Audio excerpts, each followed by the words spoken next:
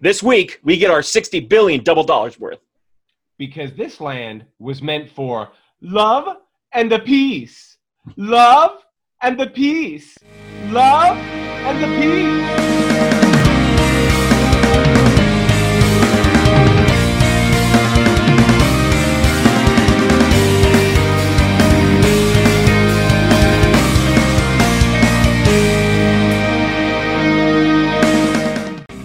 Hi, I'm Kyle. And I'm Garrett. And we watch anime. Garrett, this week I feel like you deserved a little bit of a treat. One that includes all of your favorite genres wrapped into a classic veneered bow. We got action, we got a western, we got good music, and most importantly, no high school. This week we cover the classic Adult Swim staple, Trigun. But, so Garrett, what did you think of this thing before we begin?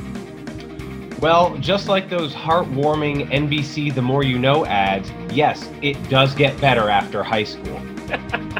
Also, we learn yet again that the more clueless a protagonist is, the more successful they will be. Exactly. It's like, if you don't really think too hard about it, you'll eventually become this superhuman gunslinger. So, idiot savants. Yes, they're the best. They're, of course, the best.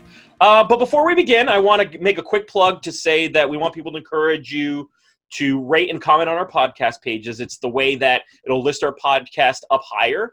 And we want more people to have eyes and ears on the podcast. So thank you in advance for doing that. But Garrett, once again, we are doing the Adult Swim staple Trigun. Anybody who's heard of this may have seen it in commercials for Adult Swim. That is how most of the people in the United States watched it, was through Adult Swim. The manga came out in 1995 and it ended in 1997, with the anime running through 1998. This show meant a lot to me because growing up, before I was actually a fan of anime, I remember seeing like an older box set for Trigun in my cousin's library, and I was like, wow, that looks so cool. We got the glasses and the gun and the red trench coat and the spike hair. And that was at the time when I was spiking my hair, so I thought the spiky hair was cool. Everybody had spiky blonde hair. All the same.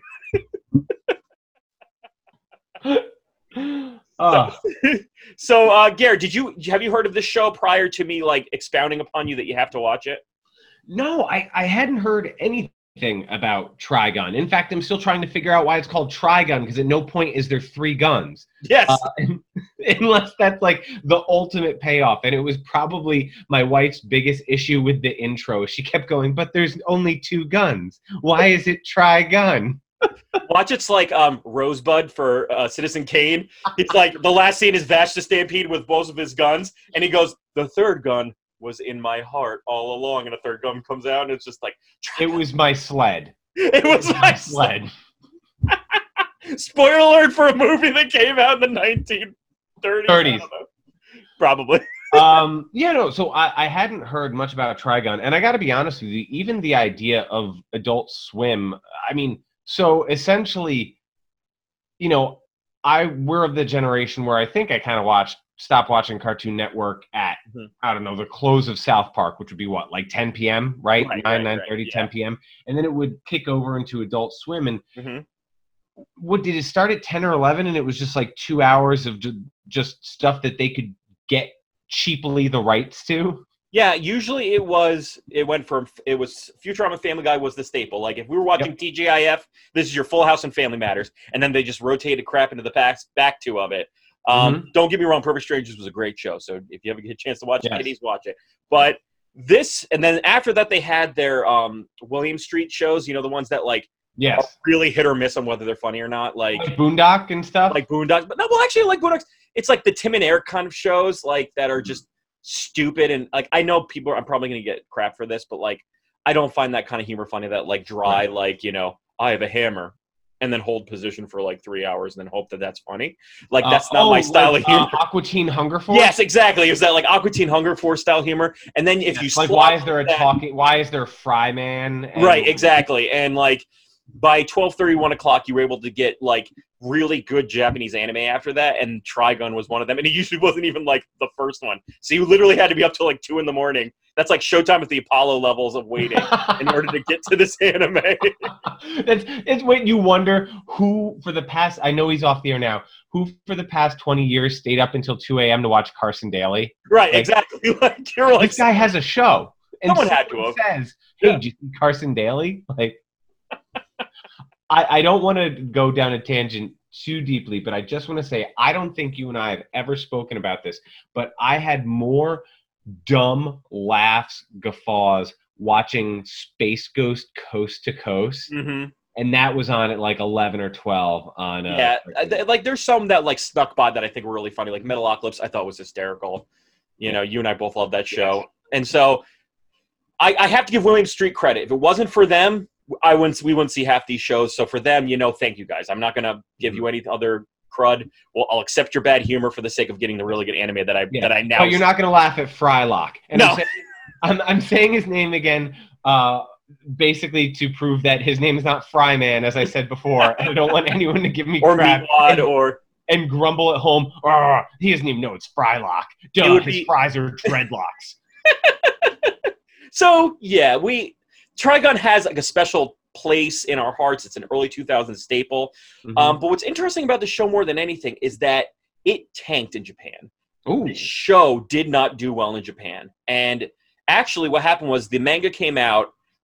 The manga artist's magazine that he posted the original first half of Trigun, like, ran out of money. So he just lost the magazine that he put at the end. And then when another company picked him up, they said, all right, you can start a series. He goes, no, I want to continue this one. So he had to, like, kind of do Trigun again. Mm-hmm. And that didn't do well. Nor did the anime.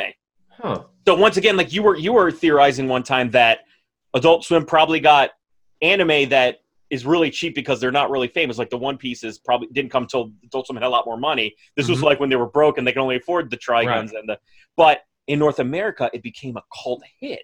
We loved this show. And I think that right there is an interesting interesting piece that's right for taking. Like, why did this resonate so much with American audiences? Why did it appeal to American sensibilities, but it failed so bad? I mean, it seemed like it's also pandering to Western audience, if you think about it. It's like very Cowboys, Yeah, but at the same time, like, we've discussed how a lot of times Western culture is very in vogue in the East.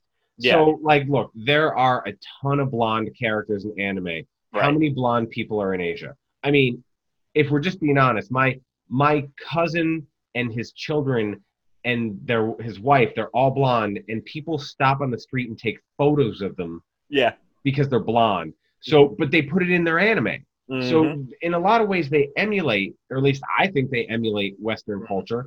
And so you'd think that they put enough things in there that, Yes, I think it's fascinating. And once again, like, I think this was like this in the Cowboy Bebops of the world, the Samurai Champloo's of the world. It hit this like college age appreciation of anime because it wasn't kiddie-ish. It wasn't like, Vash the Stampede's not trying to become the Pirate King. Vash the Stampede's not trying to like become the Hokage. Like, he's just trying to get by, and like people are still trying to kill him throughout that process. Yeah, he's got like these moral. He has these baselines and these things he won't cross, and it's something that would be too heavy for a young audience. Mm-hmm. I mean, they might get some of the more actiony parts, but they wouldn't understand how he's a gunman who rarely pulls the trigger.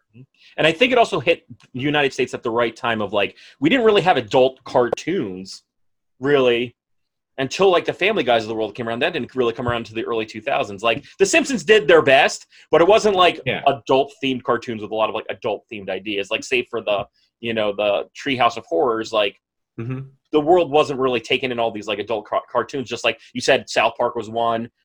Family Guy came in, and I think anime kind of fit into that edgy cartoon, tidal wave that allowed, like, the United States. Like anything, whether it be humor, whether it be violence, we let a lot more stuff go in its animation because we disassociate it from real life, and we think it's not real versus, I mean, like, you can't have, like, you couldn't have George Wendt beat up a chicken and put it on television, but if Peter Griffin beats up a chicken, you can put it on television. I think we should try to get George Wendt to have a fight with a chicken at some point, Norm! So, Garrett, that's a joke from a show that was, like, even too old for our time. But, Garrett, just so we don't beat around the bush, what is Trigun about? What are the main characters? What are we talking about, especially the first couple episodes? All right, so Trigun follows the travels as sort of this vagabond called Vash the Stampede, or otherwise known as the Humanoid Typhoon, which is arguably the dorkiest nickname for The someone. attempts of being edgy in this show are hysterical. So, and I think that's one of them. Like, he's Vash the Stampede. That should be enough of a nickname. Oh, that's a badass name. That's a badass name. Vash the Stampede is a great name. And then he's like, but he's the Humanoid Typhoon. Like, stop. It's like when Hunter Hearst Helmsley wants to call himself the Game. It's like, no, you're fine. You're fine. Or he's like, I want to be the Cerebral Assassin. No, stop being the Cerebral Assassin. The Game is fine. Stop giving yourself nicknames. All right.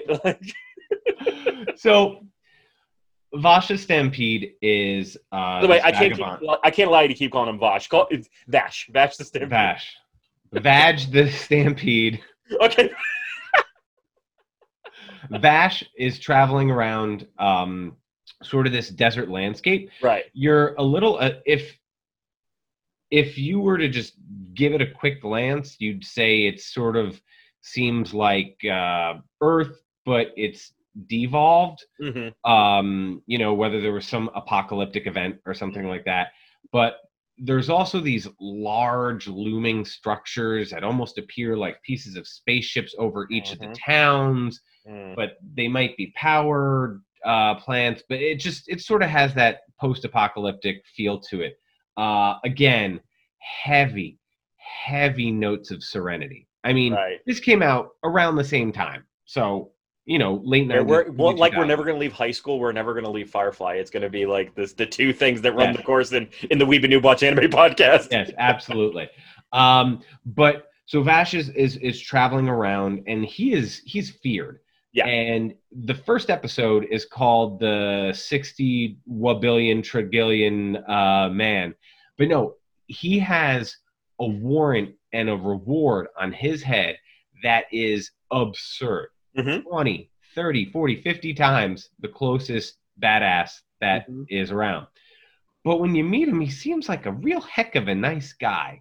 And you sort of come to find out that he's just sort of bumbling through this world, and really bad things happen around him. And he's got a great moral compass, and he wants good, but he's just sort of like, oh, bandits want to kidnap me for this, giant reward, and half the town gets blown up in the process. And it's never by him, but he's always adjacent to it, which is why he gets this reputation for being this terrible person. Is Vash comes to your town and half of it blows up, or everyone loses money, or power goes away, or whatever the travesty is, and he never directly causes it, but he's always around it, and where there's smoke there's fire, and so he gets blamed with it.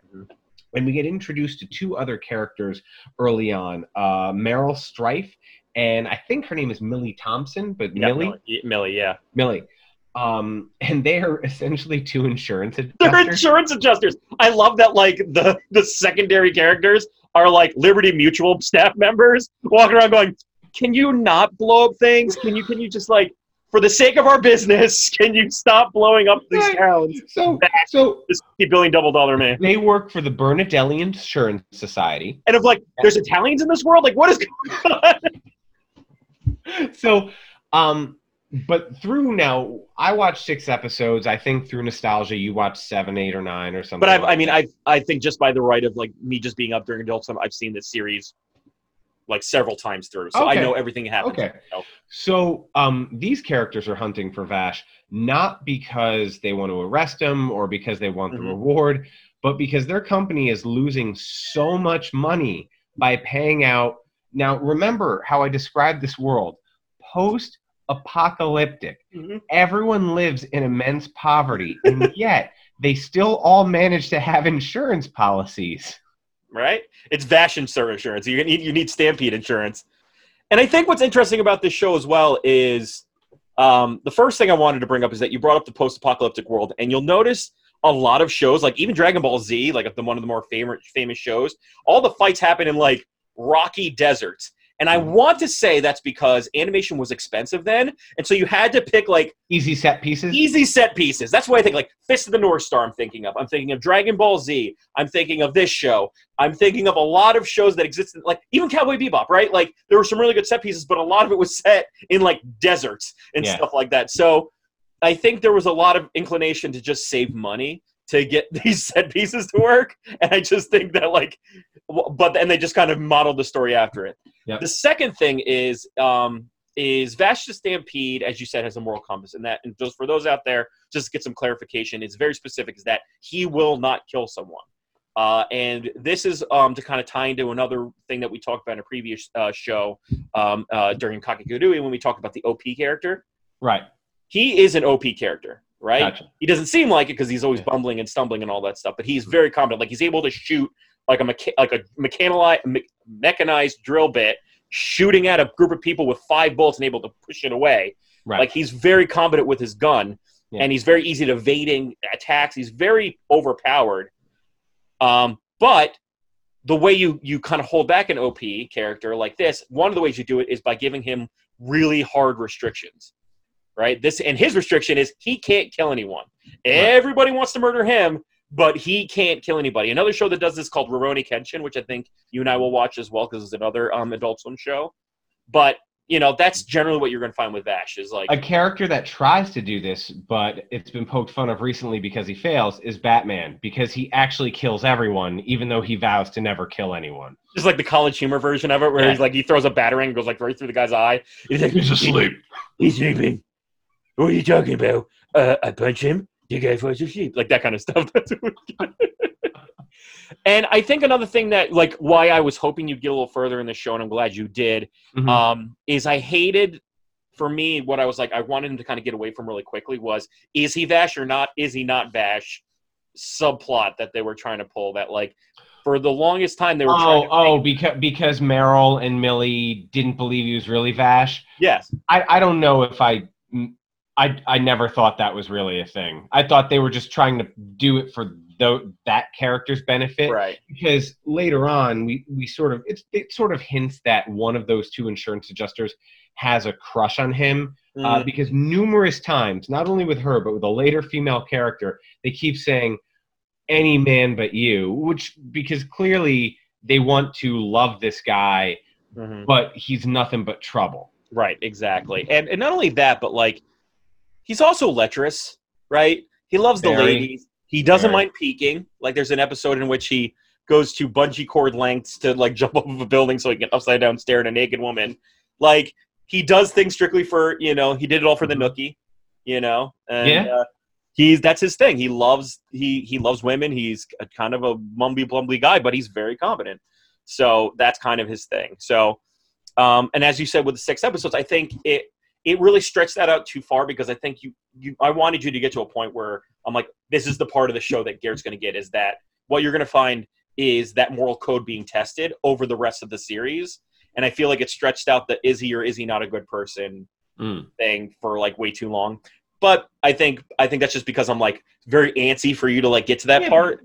But to that point, the show is always going to put him in situations far more important that test whether he'll do the right thing or not. Right, exactly.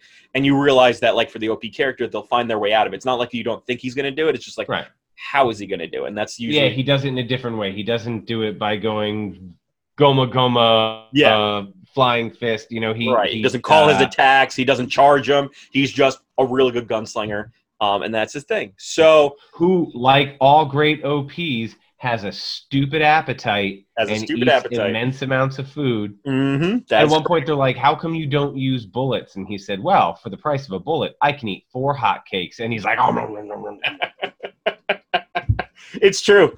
It's the Goku made everybody a glutton track. So another thing that I thought was interesting that I thought was unnecessary, but they do anyway, is terminology in this show that I wanted to bring up with you. Like, I remember when I saw this town is 60 aisles from July. I'm like, why couldn't you just say miles? What? It's not yards, Garrett. It's yars. Well, which is, I guess, a pirate way of saying it. Like, it's 20 yards. The listeners at home and watching on YouTube they're going to say, all right, guys, you need to up your game on your reference Rolodex. But it's like watching Firefly Yeah. when they throw in Mandarin, and you're like, Is that necessary? I guess you're sort of saying that in the future it became more of a communal language, and English and Mandarin were the most important because China and U.S. But for the sake of like the show, you're like, okay, that felt weird, and I don't know how consistent you're going to be with it.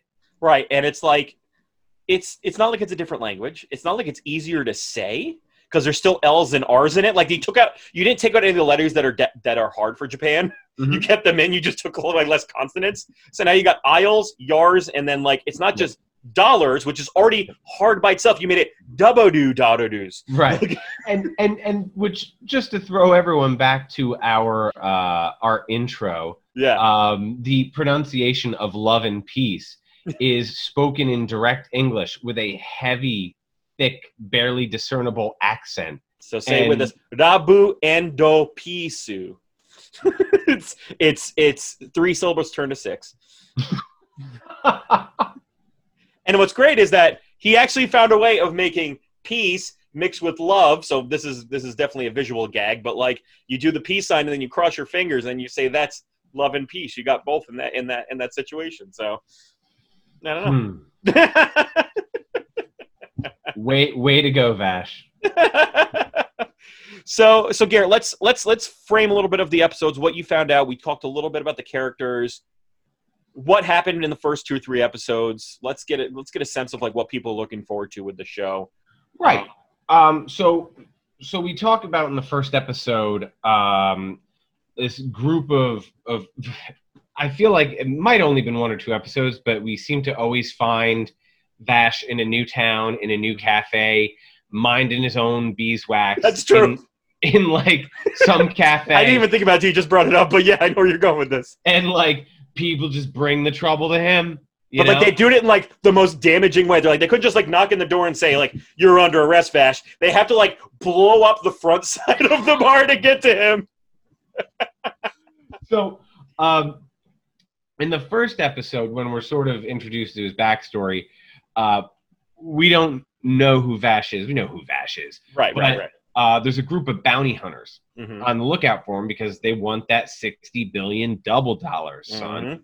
And so they believe they've captured him, but because Vash is more of a story, and it doesn't seem like there's TV or anything or anything that can project images like, here is your suspect or anything like that. This is what he actually looks like, yeah. No one really knows what he actually looks like. So, in fact, one of the bounty hunters is like 10 foot tall with like a mohawk. And the insurance adjusters, Millie and Meryl, they think one of them is Vash. They're like, oh, this big mohawk dude who comes to town, he looks like a bad mother. And throws a boomerang which cuts a building in half.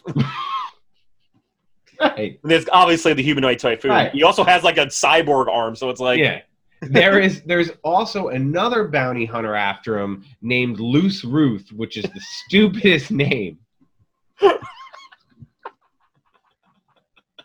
Oh, poor Japan! You're trying to make someone sound really cool, but he sounds like Loose Ruth.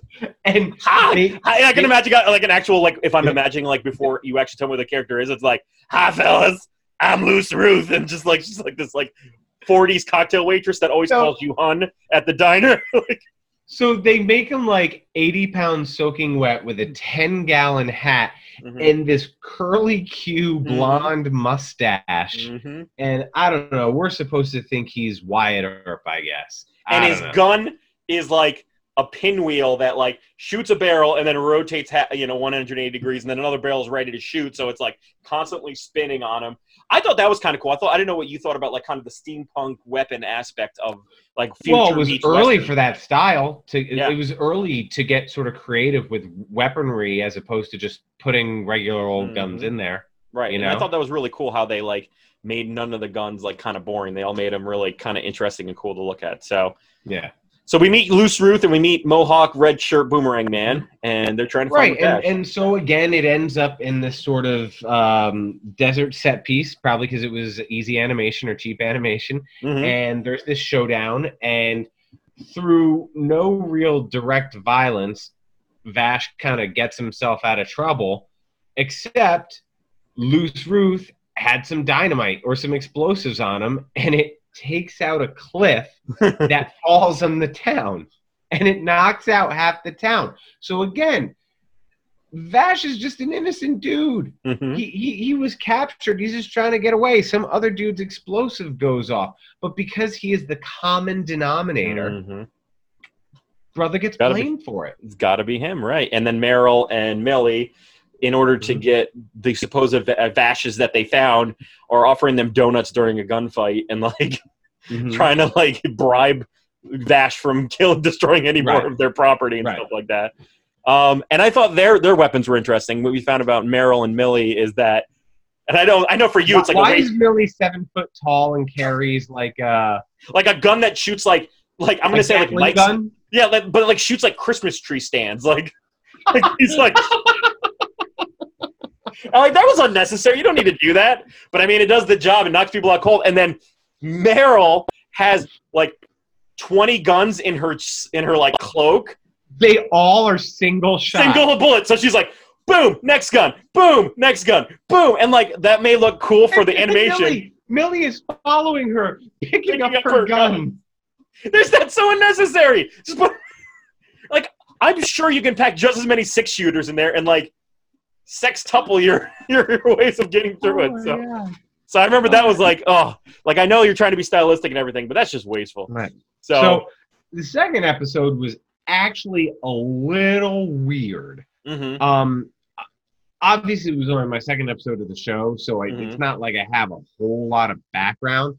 So Meryl and Millie in this one are traveling through the desert, and they stop at the mansion of some local billionaire. Okay, the whole town is out of water, but they hear that this billionaire still has water, so they stop by because they're on the hunt again for Vash because somehow that guy got away that last time around, but they still don't believe that Vash is Vash. Right, exactly. Okay? They think it's someone else that they're looking for because he was so harmless and so nice, and they were like hanging by a tree, and he saved them, so it couldn't possibly be him, right? Exactly. So in the second episode, they go to this billionaire's house, and who answers the door?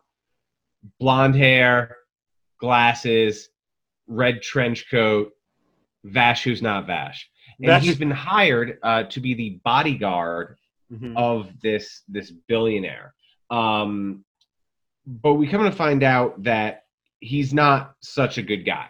He's actually been somehow hoarding all of the town's water and putting it under his building. Now, I don't quite understand the business plan because in order to make money, you have to actually sell the product.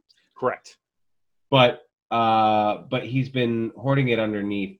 And I'm trying to see. There was another woman involved, his daughter, right? It was supposed to be like a business partner or like a fellow corporate goon's daughter was coming to visit because she wanted to travel around the world, and she's dressed in the like American Girl outfit and all that stuff. So she was just there visiting, and he was going to keep her safe by saying Vash was there, essentially. Yeah. And we find out that he didn't care that Vash was Vash. He just says, like, hi, random dude that walked in the door. I'm going to say you're Vash, and that's going to be good enough for everybody, and they're all going to flee, and then that's going to be the way it works. Well, that's the beauty of legend, right? Myth can be greater than reality many times. Right. And we find out that actually the daughter is actually a bounty hunter herself. She's more of a sheriff. So she's there to, like, investigate and kind of ruin the deeds of the water tycoon. So it's really cool because it juxtaposes – once again, the great, shonen protagonist idea of like bumping into cruelty, their morality bumps into that cruelty, and how does it kind of subvert it? I always appreciated that as a kid. And in this case, Vash, even through his stumbling and bumbling, finds a way of winning it and also making it so no one dies. So it's like, how do you beat the situation, overcome the odds, but then also not kill anybody in the process in like a cutthroat world? And that's what you get with Trigun.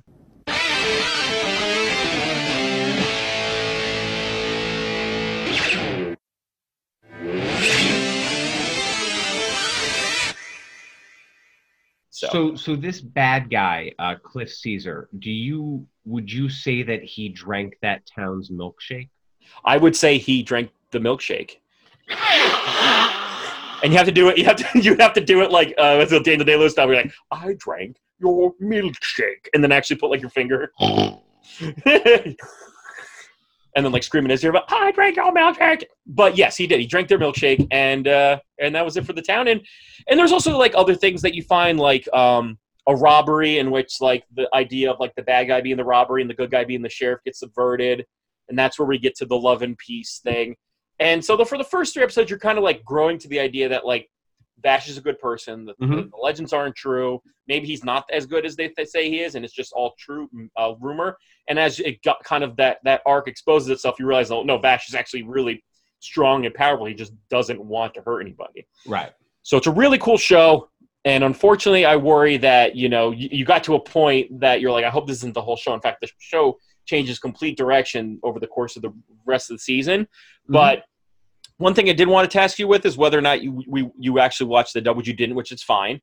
I only watched the dub because remember this was Adult Swim. They only gave you the dubs. You didn't have like Hulu back then, which you could choose 2 separate tracks to listen to. And I got to say the dub was not bad. I would say if you were to rank, because you asked me, I think was it 2 or 3 episodes ago where you said what are the best dubs? I would say Cowboy Bebop's like the pinnacle. Full Metal Alchemist is like 1A, and then like 2- is Trigun because they're good. The mouth flaps match. The guy who plays Vash is a little too soft spoken. He kind of sounds like Michael Jackson if he had chest hair, like just like if you took like the heck is and like made a little deeper, like heck is, like that's where Vash was on the pitch and tone scale. But I also wanted to bring it up because you asked me like, how do you know if there's going to be a good dub? And I wanted to kind of give you like the rules on how to know if a dub is good or if you're going to get a good dub. The first and the biggest indicator of whether or not a dub is going to be good or if you're going to get a good dub, does it have a DVD box set? That's the first thing. And is it sold in the United States? Oh, so sort of like, was it even worthy? Right. You're going to find that if the dub... Now, this only applies to old ones, though, because no one buys DVDs anymore. So. Right, correct. So that's the second thing. The second thing is, what is its age? If it's old and has a DVD box set, obviously it's going to have a good dub because you're not going to get those terrible dubs out there and they're not going to sell them in the store because, as you said, like the cost of that is way too much. So the first thing is the age of it.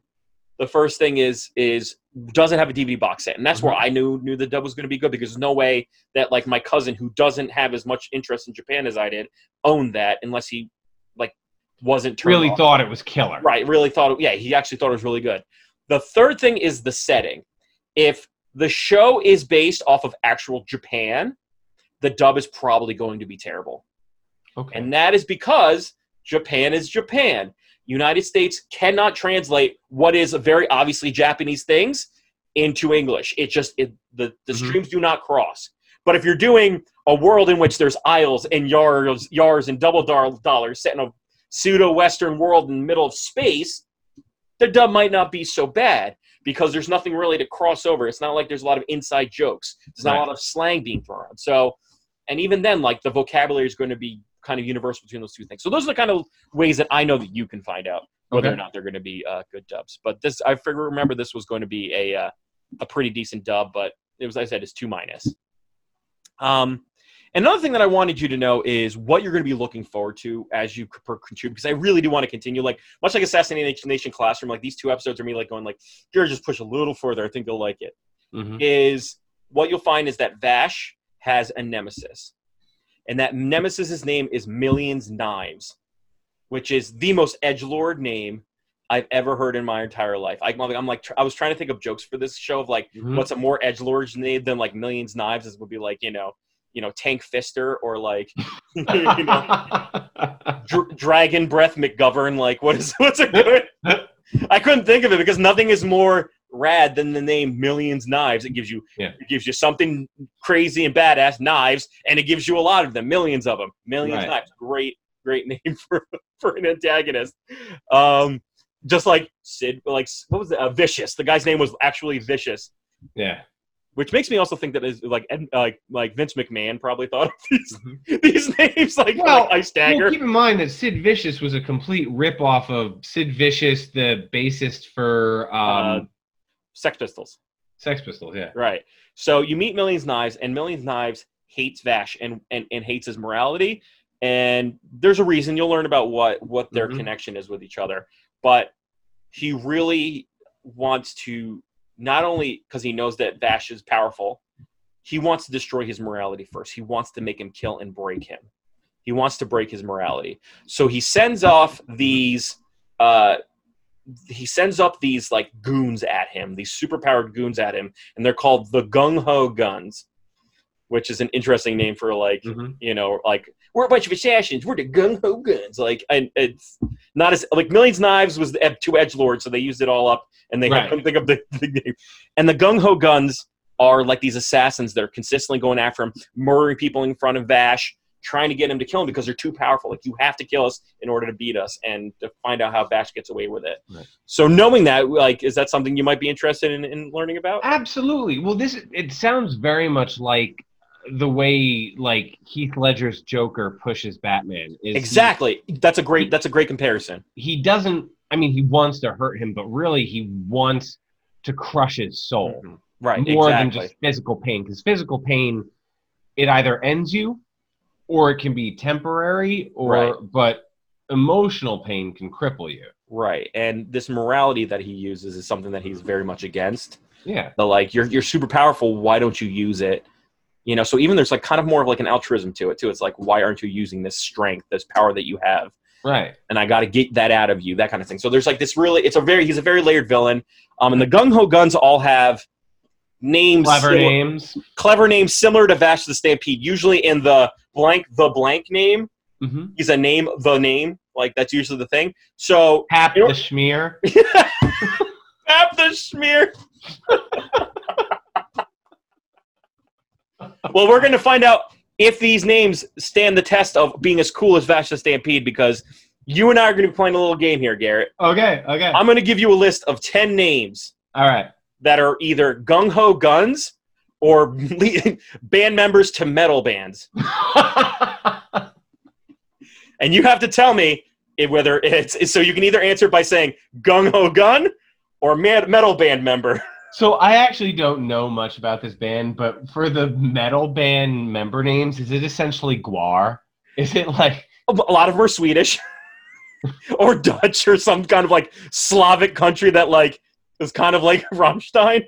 So Garrett, we are going to play Gung Ho Gun or metal band member. All right, Garrett. Are you ready? Yeah, I'm ready. Lay it on me. The first one is Monev the Gale. Metal band. That is a Gung Ho Gun. And in fact, the first Gung Ho Gun you will meet in this show. The second name, Dear the Engray.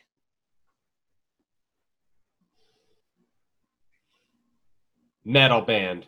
That is an actual Japanese metal band, not an actual member. So I threw a little curveball. The actual band's name is Der Engray. The next one, there's two in here that don't have a the in the between, but that doesn't mean it's not a Gung Ho Gun. The next one is E.G. Mine, spelled M-I-N-E. That's a Gung Ho Gun. That is a Gung Ho Gun. Hoppered the Gauntlet. Would you go... Now in my head I'm playing strategy about... Because it's really just a crapshoot on the name. So I'm like, would he give me two in a row? I will say that is also a Gung Ho Gun. That is a Gung Ho Gun. His name is Hoppered the Gauntlet. Bang, bang, bang, bang, bang, bang. The next one is G.G. Allen.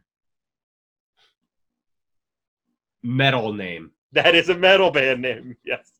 Next one is called Mid-Valley the Horn Freak. We grew up, and across the river from us was a place called Mid-Valley Wine and Liquor. This is the Horn Freak from Mid-Valley. The Horn Freak from Newburgh. Yes. I'm gonna say Gung Ho Gun. That is a Gung Ho Gun, and really, Mid-Valley the Horn Freak actually uses a saxophone as a weapon, and actually has like guns and his music like controls people's mind. He's Mid-Valley the Horn Freak, yeah. Juan the Brujo. Metal. That is a metal band artist, yes. Juan the Brujo. Gall the Godseed. Metal. That is a metal band person.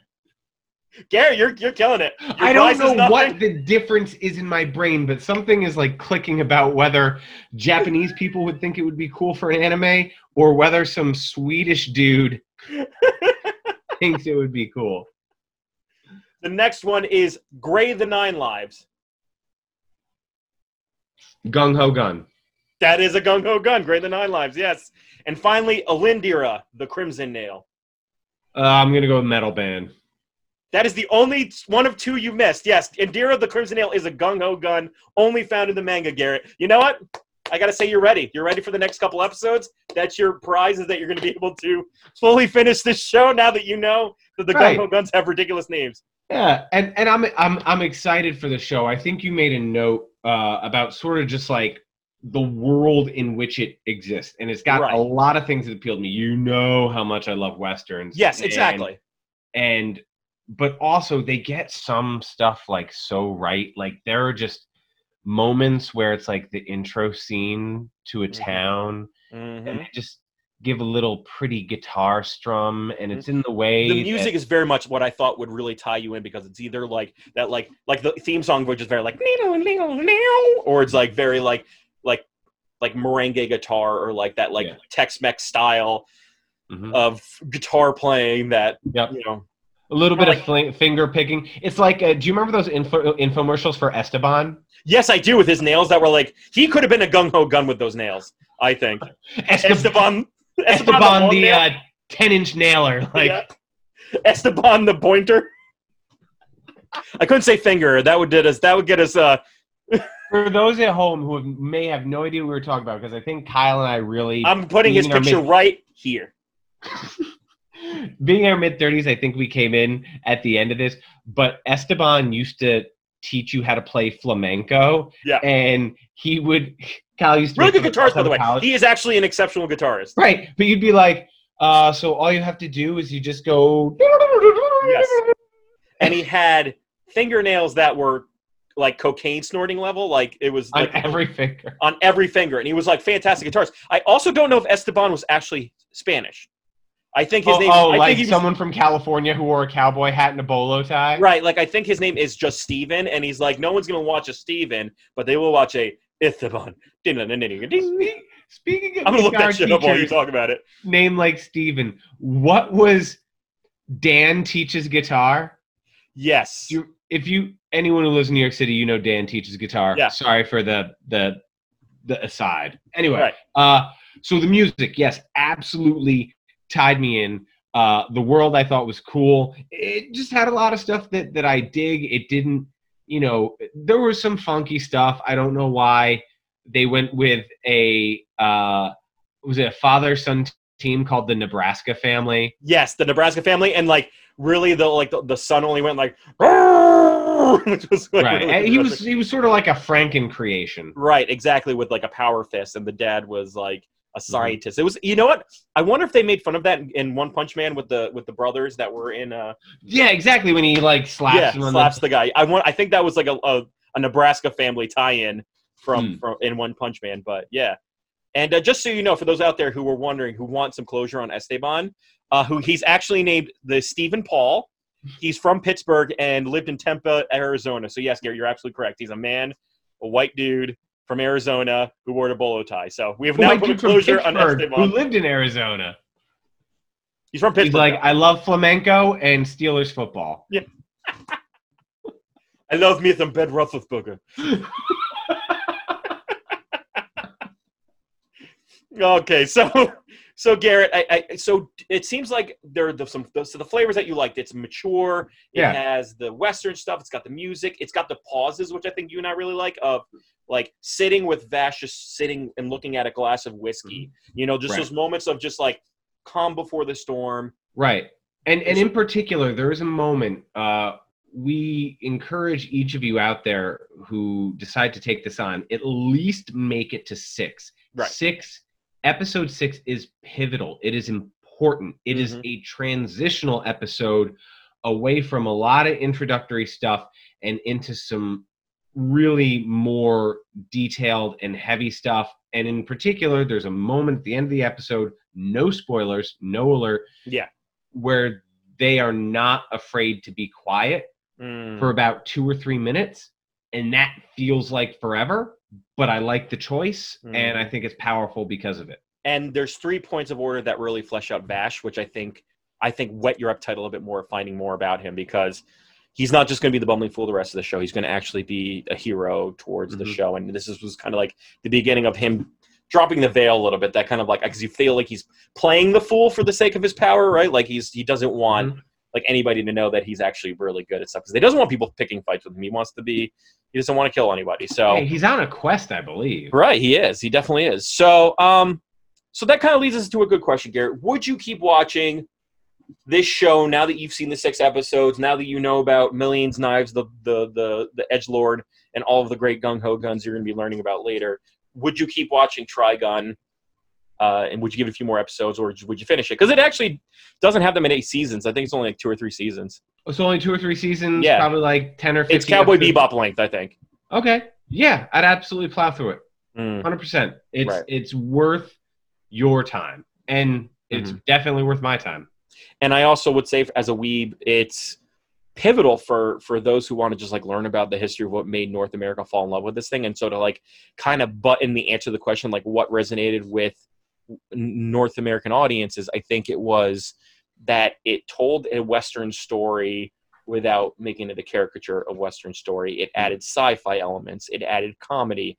It adds really cool action, and it added a really cool story you don't hear a lot about, which is like the OP, pet character with morals. And I think also there's a little bit of, we might also have a little bit of rose-colored glasses, I admit, because of our tie with Adult Swim, and maybe be the first one you've watched. So, well, he also, despite the fact that every episode he comes out on top because he is an OP, he shows more restraint in that. Whereas, like, in One Piece, Monkey D. Luffy is, like, totally proud to swing his fist around, and One Punch Man is totally proud to swing his fist around, and all these guys have no issues ending things quickly. Vash tries everything within his power to avoid that situation. Right. And I think you really, that's the thing. It's like you're not wondering. And I mean, and at one point, the villagers that he saves turn on him because they're so hungry and poor. And that reward money seems so sweet. And he empathizes with them. He understands why you would do that. And I think that is like, it's not whether or not Vash will lose a fight against a bad guy. It's whether Vash will keep his morals throughout the course of the story. Right. And they Which really might end up being his downfall, because you might have an OP, but he's unwilling. He's like Meatloaf. He will do anything, but he won't do that. I will do anything for love. Yeah. So Garrett, and he'd be willing to take the fall if it meant not compromising his morals. Yeah, and also, so we're talking about the package of cool music. We're talking about the package of like seeing really cool classic anime. The dub's decent, like all that stuff. Fleshed out character. There's really no annoying characters too. That's another thing. It's not like you have like for every One Piece, you're still going to get a Usopp that's like kind of annoying through the show. You're not going to get that character, so you're never going to be annoyed by it. So now we're going to kind of get into our Weeb and Noob score, as we always do. Okay. For those of you, this is your first time watching, I love you for joining us, and we hope that you stick with us throughout this. Please rate and subscribe. Is that the Weeb and Noob score really doesn't define its good or badness. Once again, it's to define the priority to watch now. It's to say, like, I love this thing. Should I watch it right away? Or, and I love anime, or is it, I love anime, and this is something that, like, other titles have done this, this, or it's really tough to get through. Same thing with the the noob score is, like, is it hard to get into? Are there barriers to entry? And Garrett, maybe you can dive in a little bit more if there's barriers to entry to the show. It's like, for a new person, knowing that you have limited bandwidth to kind of take on this large genre, should you watch it? So, for my Weeb score, I'm going to give this a 9.0. Ooh. Truly based on its classicness. I know it's hot fire, like Dylon. It spits hot fire. No, but I think really what's important, I think for you, Garrett, I love the show. It's one of the, like, I don't watch movies more than once. I've watched Trigun through 4 times. You don't watch movies more than once? I don't tend to do that. I know you're probably like, nah, I found you, Kat. I knew this movie you watched more than once. No, I don't tend. The keyword being tend. I don't tend to like watching movies more than once. I rewatched Jurassic Park the other week for the umpteenth time, and that was fantastic. Yeah, it's a good movie. Yeah. I think for me, I like stories to give me that feeling, and I want to hold on to that feeling, right? I want to get that closure, and I want to put it away and hold on to that feeling forever. Understood. And this one was so good, you were like, nope, give it to me again. Right. And I feel like there's like little layers that I didn't catch the first time. Like I think a good story does that, and I want to learn more about everybody's backstory, what their things are. So once again, I want to get this to 9.0 for every weeb out there. Just like for your chronology of anime, this is the one that should be in your list. This is up there with Cowboy Bebop. Probably not as high as Cowboy Bebop or Samurai Champloo, but it should be in your library for sure. So Garrett, for your noob score, what do you give it? 8.5. No, I give it an 8.5. Right. It's not that I don't think it deserves a 9. I might not have gotten to where I would give it a 9. Perhaps you are wearing. I'm not going to say you're wearing rose-colored glasses, because rose-colored glasses implies that you were romanticizing something that was never good in the first place. But it's quite clearly good in the first place. Yeah. Interesting storyline. Animation is of the time. Can't do anything about that. Try not to hold it against it. Yeah. You know? That's a little bit of a barrier to entry, I can admit. Music was really terrific. Fewer barriers to entry than a lot of other ones. I know Westerns can be tough for certain people. Slower pace, whatnot. Maybe they're not interested in gunslinger stories. But for me, I really, really liked it. And I told you in sort of our pre-show brief discussion how through episodes 1, 2, and 3, I was like, okay, I could keep watching this. And after episodes 4, 5, and 6, I was like, okay, I want to watch this. And it was just sort of like a flip of, you have shown me on this journey bad things intentionally. And guess what? I didn't want to watch it again. But when we do a lot of these deep dives, people out there, I want you to know, Kyle's giving me a lot of times the best of the best. And so I'm probably going to come away with positive scores, because he's not giving me, he's giving me Metal Gear Solid. He's not giving me Siphon Filter. Even though I loved Siphon Filter. You liked shooting the taser and watching the guy like burn to a fire and burn up. Absolutely. Like, oh! That is a PlayStation original console joke, y'all. It's a good one at that. But so 8.5, I dig it. Yeah, and I'm glad you're gonna watch it, because like I think it's just like one of those things that I just want to like shoulder check you into like 9 and 10, get you to like start the whole Millions Knives saga. I think that'll like once you get towards like the end of the first season into the second season, it'll make a lot more sense and it'll be more deep and stuff like that. And I was telling myself that like I knew that when you got to 6 and you said you were at 5, I was like, just try to go a little further just for the sake of the show. And I agree. It's going to take a little bit of time to get there. You have to kind of understand where the show's going, and then once you do, it's really good. And so I appreciate you going on the journey. And as Gary was saying, sometimes I intentionally mess with him, and other times maybe the well's going to get a little dry, and I'm going to have to just put some flaming poo on his porch and have him stomp it out on his own. Right. Otherwise, we'll be like, all right, ladies and gentlemen, this is the 15th deep dive into One Piece, and where we exclusively talk about Nami's breasts. So once again, if for Garrett, I appreciate you doing a deep dive in this show. It's one of the ones that hit to my heart as a fan, but I honestly think it's really just as important to hear your thoughts. Was Trigun one of those shows that you saw on Adult Swim that made you really like anime like it did for me? Is it one of those shows that got a little too annoying? Was it too old, too classic, and it didn't really kind of hit your taste buds? Is there other styles that are likely to do it better? Or is it something that you think deserves to be on the upper echelons of what anime has to offer? Let us know in the comments below, because we want to continue the conversation, especially for a title like this one. I also want you to subscribe to our YouTube channel, as well as rate and comment about us on our podcast page, wherever your podcasts are found. But otherwise, before we go, Garrett, do you have any closing thoughts about this? I do. I just want to say, ladies and gentlemen, boys and girls, children of all ages, if you have a nickname given to you, you're probably pretty cool. If you have a second nickname, you're a douche. Yes, and so we got Kyle the Weeb and Garrett the Noob ready to go out and get gung-ho gunny with this world, and go off into the sunset by wishing you all a great week, and see you next time. Take care, guys. Bang, bang!